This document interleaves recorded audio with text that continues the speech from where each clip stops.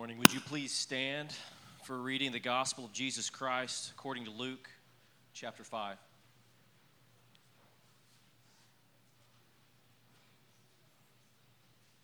On one occasion, while the crowd was pressing in on him to hear the word of God, he was standing by the lake of Gennesaret, and he saw two boats by the lake, but the fishermen had gone out of them and were washing their nets. Getting into one of the boats, which was Simon's, he asked him to put out a little from the land, and he sat down and taught the people from the boat. And when he had finished speaking, he said to Simon, "Put out into the deep and let down your nets for a catch." And Simon answered, "Master, we've toiled all night and took nothing, but at your word I will let down the nets."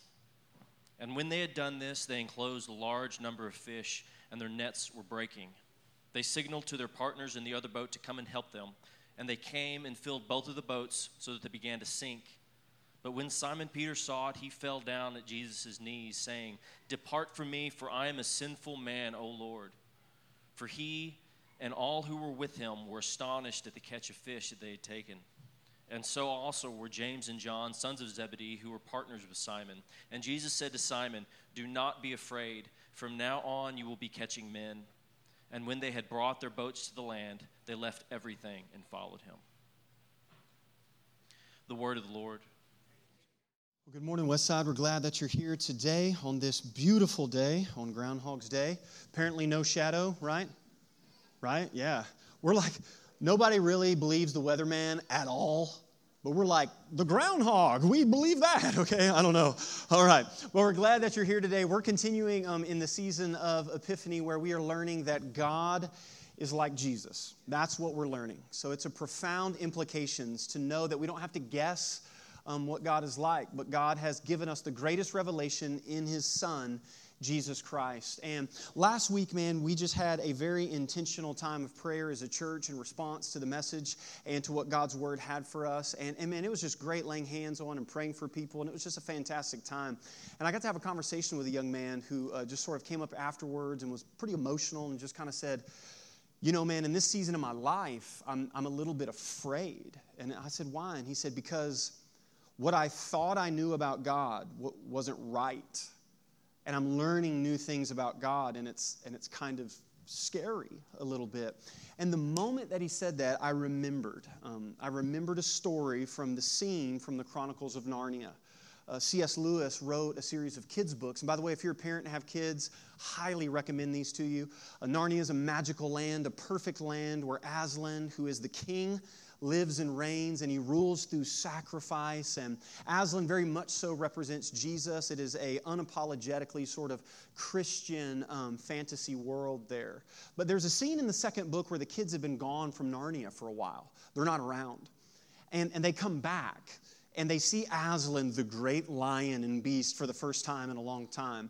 And Lucy is the most outspoken one of the group when you follow sort of the series. And here's what happens. Lucy sees Aslan, and she says, "Aslan, Aslan, oh dear Aslan."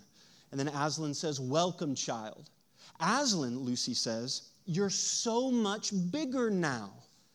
And Aslan says, "That is because you are older, little one." She says, "Not because you're bigger?"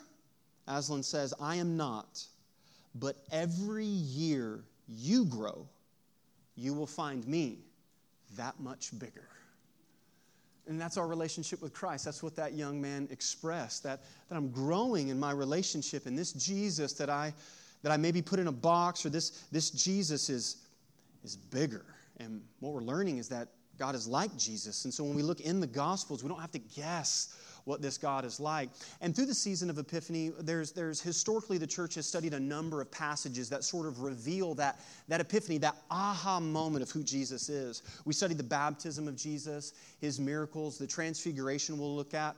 But the calling of the disciples, as found in Luke's Gospel today, is a very famous passage in the season of Epiphany, because it reveals what God is like and what God is doing. And so my big idea and my thesis today, to just sort of slide in your DMs, is this: God is pursuing people.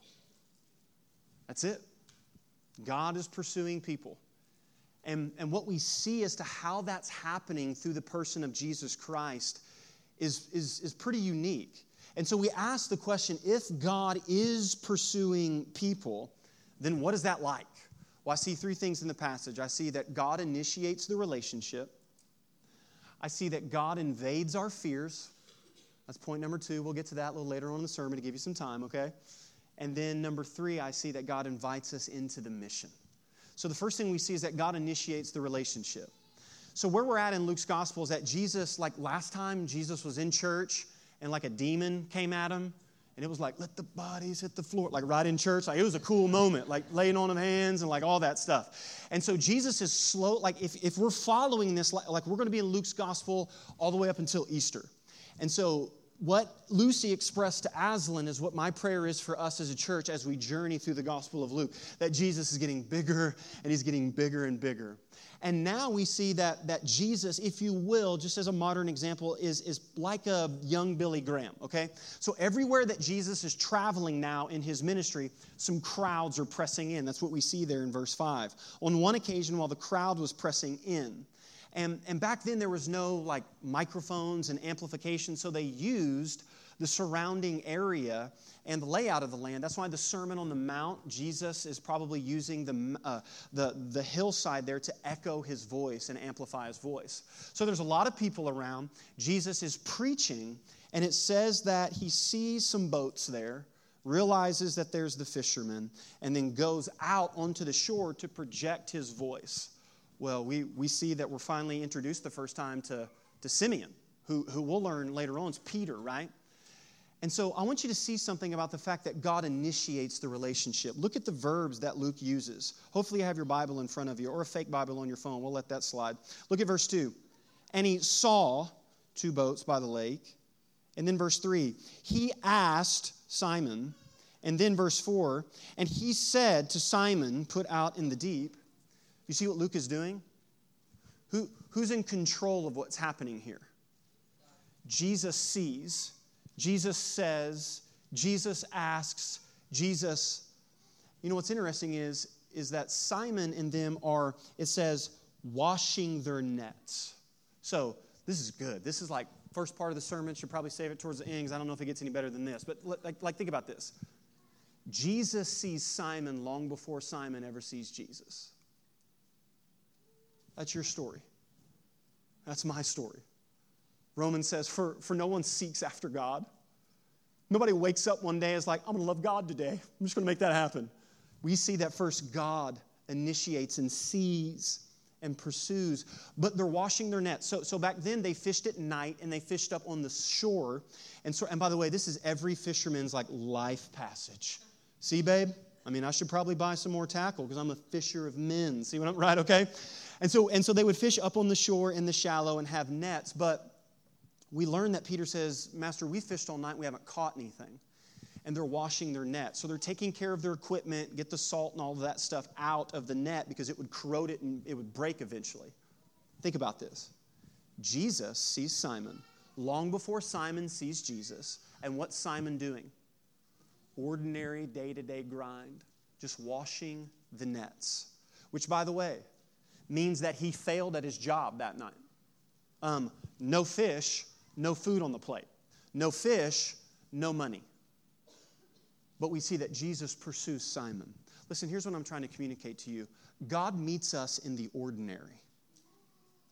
And I think we have this image of like, whoo, man, like if you were like me growing up, it was like church camp and like those conventions and like church camp is like the last night. We're all kind of maybe dehydrated and like kind of tired from camp. And like they dim the lights down and it's like this emotional and everybody's crying. And then we get back from camp and we're like, man, I'll never experience God like I experienced God at camp because this, man, it's just popular. This is my hometown. I can't wait to get out of here, man. And adults, don't laugh. Don't act like you ain't any better, right? You're like, man, I heard that new factory over there has got a new position. My job is horrible, okay? And we're all looking and we're all searching and we're all, because, man, God's going to meet us. God's going to meet me on that mountaintop over there. I just got to get over there. That's not what we see. We see that God pursues us in the ordinary, day-to-day grind. So how would your life change if your perception changed? That God could meet us in the ordinary and in the day-to-day. I love the way one theologian put it, and he said it this way. From cover to cover, the Bible portrays our God as living and active among human beings and in history. Scripture shows how our all-wise and loving God works. Theologians have a phrase for this, prevenient, or to say it plainly, our God always makes the first move towards us. He awakens our spirit, then leads us on the path that sets us apart for Himself, at the same time satisfying our souls.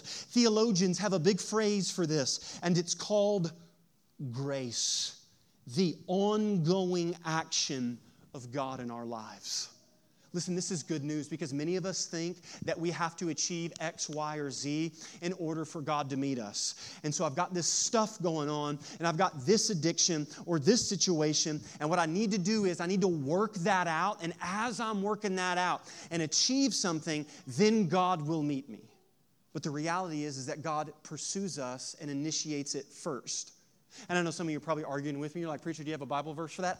I do, actually. It's the first one in the first book of the Bible. Ready for this? In the beginning, God. Any questions? Let's just meditate on that for a second, okay? Find yourself in that verse. You're not there. That must mean it's not about you. Right? God is, and some of you are like, well, God's not pursuing me in my life. Well, I just question if you're in here today. I think God's pursuing you. You're in church. That's just a suggestion, okay? I just think that's something that we can point to go, maybe God's trying to do something in my life. And the good news that if God is like Jesus, then God initiates this thing long before we were ever pursuing Him. And the second good news is this, is that God invades our fears. We have to spend a little time here. So Jesus preaches, and he's on Simon's boat. So Simon's probably listened to the sermon, right? And look at verse 4. And when he had finished speaking, he said to Simon, again, initiating, put out into the deep and let your nets out for a catch. Look at Simon's response. I love this. This is great. Simon's this way all through the rest of Scripture. Master, we toiled all night and took nothing. So just think about it. Jesus comes along. He's this teacher. He's this rabbi. Simon is a blue-collar, grinded-out, 12-hour-a-day guy. He's a fisherman, which was probably a rough occupation back then. He's probably been fishing, maybe even before he could walk, he was probably in the boat. This dude has been around fishing all the time. And then here comes this Jesus guy. Oh, you're going to tell me to do something, buddy? Mr. Kingdom of God and all preaching and stuff, right? I'm a fisherman, okay, bro? And he asked this question like, we haven't caught anything. Why would I need to put my net down? You know what this is. This is a conversation about Jesus asking someone to do something and someone responding with, that doesn't make sense. That's not practical. Does that sound familiar to anybody? You see, because listen, this whole passage hinges on the rest of Peter's response. But at your word, I'll let down the nets. Now, what's interesting about this is the fact that verse 6 says, and that they had enclosed a large number of fish. We see that Jesus wants him to put out in the deep, okay? You got to understand something about Jewish culture. So, like in the book of Revelation, there's no more sea. Because in the Jewish culture, the sea was uncontrollable and scary. That's why when Jesus speaks to the ocean or to the lake and the sea and it calms down, everybody wigs out because they're like, who can control the sea? And then when he's walking on the water, people are like, he must be a ghost. They're scared of the deep and of the ocean. And that's the very place that Jesus says that he wants them to go. See, listen, I say this all the time, but here's what I'm trying to say. There is a part of Jesus Christ that you can only know on the other side of obedience. And here's what we want. We want that knowledge that it's almost like a drug in Christian cultures, right? That Bible study knowledge. Woo! Got that new Beth Moore fire, right? We just love the studies and listen, it's great. We're all about that here. We are all about that knowledge. But what we understand is there is only so much of Jesus that you can know in a little Bible study. At some point, you have to apply what you know. And there is on the other side of that experience and that obedience, that is the level of relationship that you're desiring for Christ. It's on the other side of that. And we see that this is Jesus' motive all the time, asking people to do something that does not make sense. So what's that for your life? I can't call that person. I can't send that text message. I can't, you know the implications of that? I can't. All I'm saying is, what if your relationship with Jesus is missing something that you could know on the other side of that obedience? And he says, put out into the deep. And then here's what happens, verse 6. Every fisherman's life verse. And when they had done this, they enclosed a large number of fish. Amen. It's going to be a great fish fry, right? And their nets were breaking so much so that they signaled to their partners in the other boat to come and help them. And they came and filled up both the boats so that they began to sink. Both boats are sinking. You know what I thought about when I read this? I bet there was a guy that probably worked for Simon Peter who was like, we didn't catch nothing tonight. Peter doesn't know what he's doing. Right? I should be the boss of this company. And then when they catch all the fish and their boat's sinking, I bet he complained about the boat sinking. Our boat's sinking, man. What's going on? Is Jesus blessing us and stuff, man? Right? I just imagine that probably happened for sure, because human beings are sometimes unable to be satisfied. And then look at Peter's response. Here it is, epiphany, aha, revelation. But when Simon Peter saw it, he fell down at Jesus' knees saying, depart from me. I'm a sinful man, O Lord. And then we see Jesus' response if you drop down to verse 10. Don't be afraid. What's happening here, okay? Jesus does something that's miraculous. And then Simon Peter's initial reaction is Simon Peter interjects sin. I'm sinful. Get away from me. And then Jesus says, don't be afraid. You know what I think happened? I think it's here in the text. Simon had the moment that this man, this Jesus, is not like me. There is something different here. We haven't seen this before. And his initial reaction was to be afraid. Why? Because I believe, just a suggestion to you, that one of our greatest fears is that if we are fully known, we will not be fully loved. Because if that man knows me, get away from me. Because that power, that is different. And you don't know who I am. But we actually know that Jesus is initiating this. Do you see this good news and this grace lavished all over this? And then Jesus' response, right, is stop being, that's literally what it means in the original. Stop being afraid. You see, I would argue that when it comes to fears, I'm not talking about phobias, right? Like when you walk through a spider web and then burn all the clothes that you're wearing, right? Because that's a proper response to walking into a spider web, okay? I'm talking about, listen to me, look up here. I'm talking about things that control your every thought of every day. Of why you manipulate relationships and why you have to be in positions of authority and why you run and why you push people away. Because I believe the Bible speaks to the common core of every human being. A desire to be fully known just as we are and a desire to be fully loved and accepted just that way. It's what makes marriage so difficult. Because you're like, you're fully known, okay, right? Then it's the tension, and then it's the rub. And then Jesus says, don't be afraid. Fear's been something that I've been very much so interested in. I read a book by an early church father, a desert father, by the name of John Climactus, and he wrote a book called The Ladder of Divine Ascent. The desert fathers were really cool. They're an early stage of Christian history. They moved out into the wilderness and the desert as sort of a symbolism to not live under the empire, and they lived this ascetic life, and he wrote the Ladder of Divine Ascent as sort of like a step-by-step of what it is to become a disciple in holiness. One of the chapters revolves around fear. And when I read his definition of fear, it just struck me. This is his definition. Fear is the loss of assurance. That's what fear is. Fear is the loss of assurance. that if somebody knows me, I'm now afraid because now they probably will not love me. That's why the fear of rejection and all of those things come in, is that I don't know who I am now. I don't know what this relationship is. Is it based upon what I can offer? Because if it is, depart from me because I am a sinful man. But then this was his advice. Do not hesitate to go late at night into the depths of those places where you are usually afraid. Because if you do this, and if you yield only a little bit, step by step, to this weakness, then this childish and ridiculous infirmity will grow old with you. What? What? You're telling me to go headstrong into something that terrifies me? Like risking myself in relationships or things like that? Well, we see that that's what Jesus asked Peter to do. And then it dawned on me.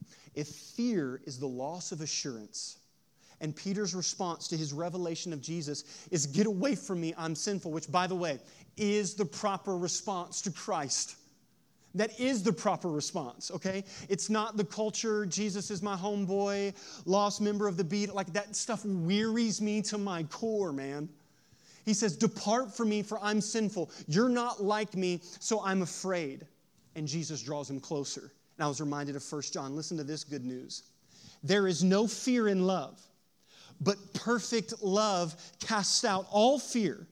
For fear has to do with punishment. That if you knew me, you would punish that. You would change that. And whoever fears has not been perfected in love. So listen, here's what's happening relationally. Peter, revelation, that's Jesus. Get away from me. Pushes him away. Jesus draws him closer and says, stop being afraid. Because if fear is the loss of assurance, then love is the reassurance of the relationship. So Jesus wants to go there in your life. Jesus wants to take you there. And listen, I'm going to tell you, if you don't allow Jesus to do this, it will be exhausting for you to follow Christ. Exhausting.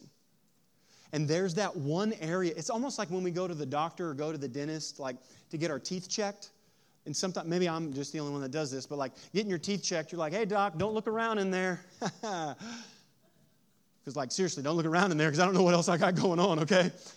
And sometimes we're like, hey, Jesus, I want to follow you, but don't look around in there.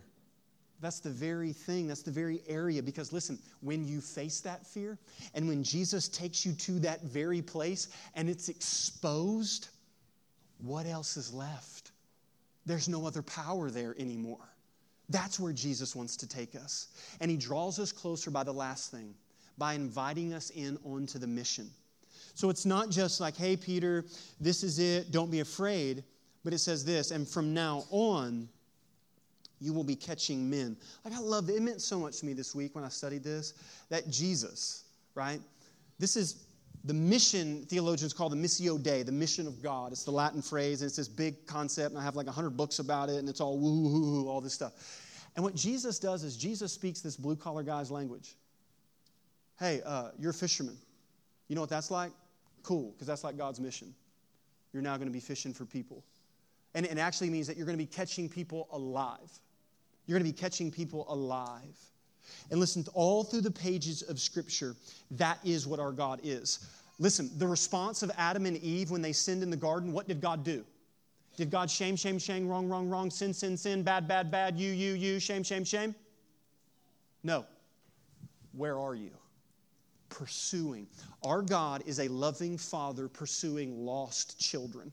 That's the mission. It will always be the mission of the church to invade darkness and to snatch people alive who are pampering and playing around with death. That is God's very mission. And actually what's happening here in this passage is the DNA for us here at Westside. So this is going to be a little bit intense. It's a pretty advanced drawing. I drew something. It's really theologically heavy, but I don't know if you can handle it. But this is what it looks like, okay? It's real deep stuff here, all right? So our core values here at Westside are engage people with the gospel, encourage one another in community, and to equip disciples for mission. That all starts with the good news, the gospel of Jesus Christ, that you are loved and accepted in the person of Jesus. What that good news does is it makes people. That's what Jesus is doing. There's now followers. There's now a new community. Go, therefore, make disciples. It's a new community of people. And these people are learning what it is to love one another and to forgive one another and to serve one another and let that selfish flesh just constantly get beat down in our lives. And we're serving, but not for the sake of ourselves. You see, it's gospel community, but then there's a mission. Well, what's the mission? The mission is the gospel, so that more people can know about the love of Jesus experienced in community, and then going out from there. But I know what you're saying, mission, which, by the way, I think mission is probably our least embodied DNA here as a church. I think it's something that was internal in the beginning for us as a church, and now God's placing some things in front of us that mission can go out and become external now. But what does it look like? If I were to tell you, hey man, you're supposed to follow Jesus and be on mission, you'd be like, what? Mission? Is that the Tom Cruise thing, the movie thing? Toast, right? I don't know. What does that mean, okay? Here's a few things that I think living on mission looks like, and they come right from Jesus here, okay? The first one is this, is being intentional. Just intentional. Jesus knows where he's at. He knows who he's talking to, fishermen. He uses the fishing analogy to get the point across to Jesus. It's just being intentional in the ordinary day-to-day. Do you know what it is to see someone who lives with intention or someone who's intentional? Watch a bride planning her wedding, right? Because even the font on the invitations came from that thing on Pinterest that I loved, and it has to look this way, right? Everything means something, right? Hey, listen, newsflash. Everything in your life means something. Nothing's wasted. So, do you have a normal routine before you go to work? You stop by that same gas station, get that same, drink, that same snack. Do you get your hair cut at the same place where the guy who never cuts it right for 47 years of your life, or like all of this stuff? Listen, Poplar Bluff is a place where people who are in routine constantly, and none of them are intentional with their time. Like this afternoon, if you go out to eat, your waiter or waitress has a name, and they have a story, and they're created in the image and likeness of God. And it's not like it's just being intentional with where I'm at and seeing where people are on this mission, because God initiates relationships. But it's not just being intentional, it's being personal. Look at what Jesus says. He says, from now on, you will be catching men, in verse 11. And when they had dropped their boats to the land, they left everything and followed a set of ideas. And they followed an institution. And they followed a political party. They followed a person. That person being Jesus Christ. So Jesus says, just follow me. It's going to be kind of crazy at times. We're not going to know where we're going to stay. It's going to be nuts. The Apostle Paul says later on about discipleship, follow my example as I'm following Christ. You know that's what discipleship is, right? It's not this big, complicated thing. So practically, let's work it out. If you're a married couple in here and you're a bit older and you've been married for a long period of time, for you to be intentional and personal is to just invite a younger married couple out to dinner. What? Well, do we have to have an agenda? Lord, no, okay? That's awkward, all right? People are not projects. People are people, and they just need to be loved.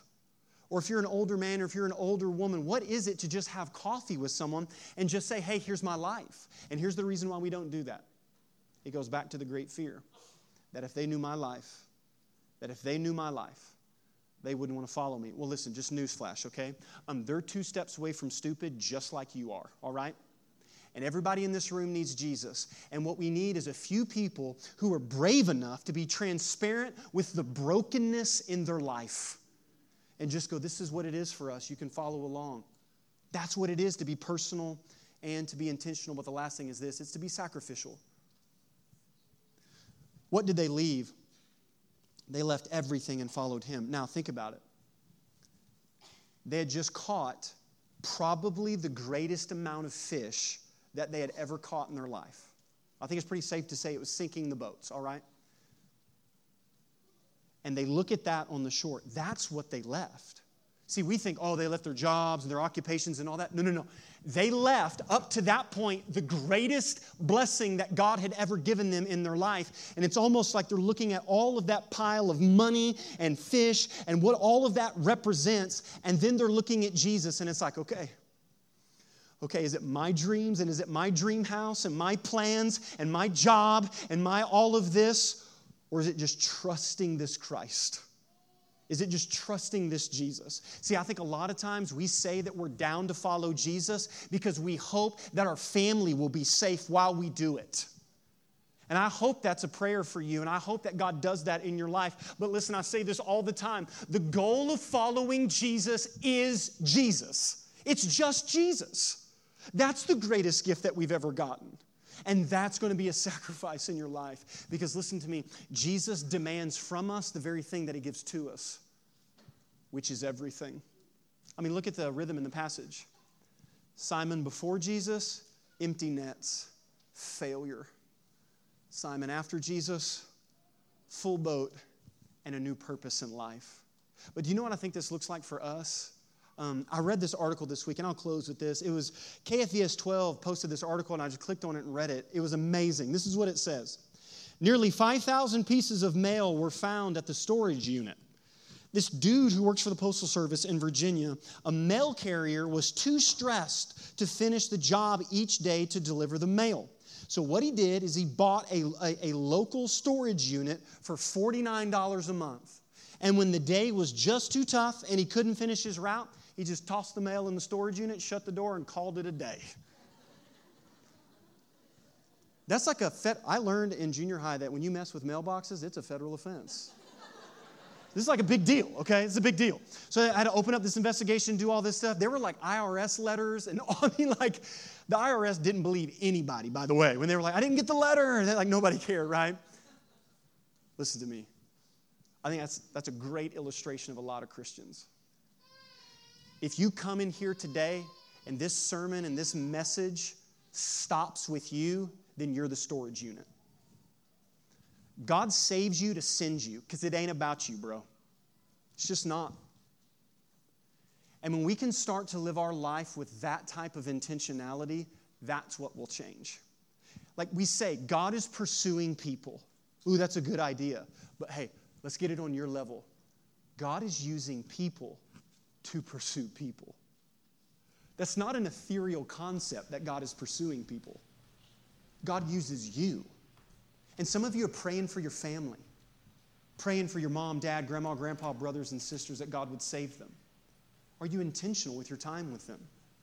God has placed you in the world that you live in there.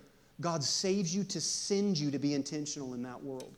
So as we close, I just have a few questions for application. The first one is this. What current circumstance in your life could God possibly be drawing you or asking you out into the deep? It's scary there. And followed up by this question, what are you afraid of? That's probably your depths there. And Jesus wants to go there with you, and here's why. Because He wants to expose the false darkness of that power. And He wants to show you that His love casts out fear. And then once that's been exposed, then it gives us more steps in the journey. But the last question is this. Who are you pursuing? Who are you pursuing? If it ends on you today, fail. We're all about encouragement, and we want to lift each other up. But when we go out from this place, then we leave with a different perspective. So Westside, why don't you stand to your feet as we get ready to come to the tables and partake in the elements of communion. What we see in communion are the elements that God initiated the relationship with us. The body is broken and the blood is shed.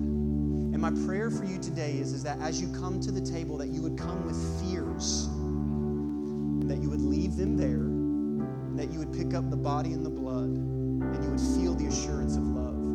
So Westside, let us lift up our voices and pray out loud how Jesus taught us to pray. Our Father, who art in heaven, hallowed be thy name. Thy kingdom come, thy will be done on earth as it is in heaven.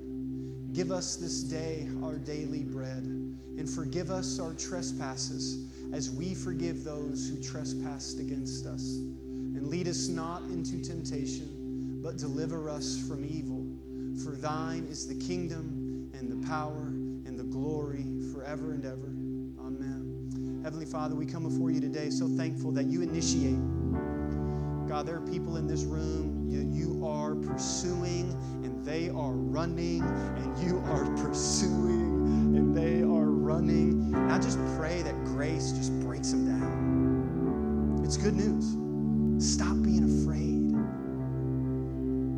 Because perfect love casts out fear. God, I pray that as we leave this place today, that we would leave with intentional eyes the world that's already around us. I pray for the boldness that we would have to initiate relationships in our life for their good and your glory. We pray this all in the holy and the precious name of Jesus Christ.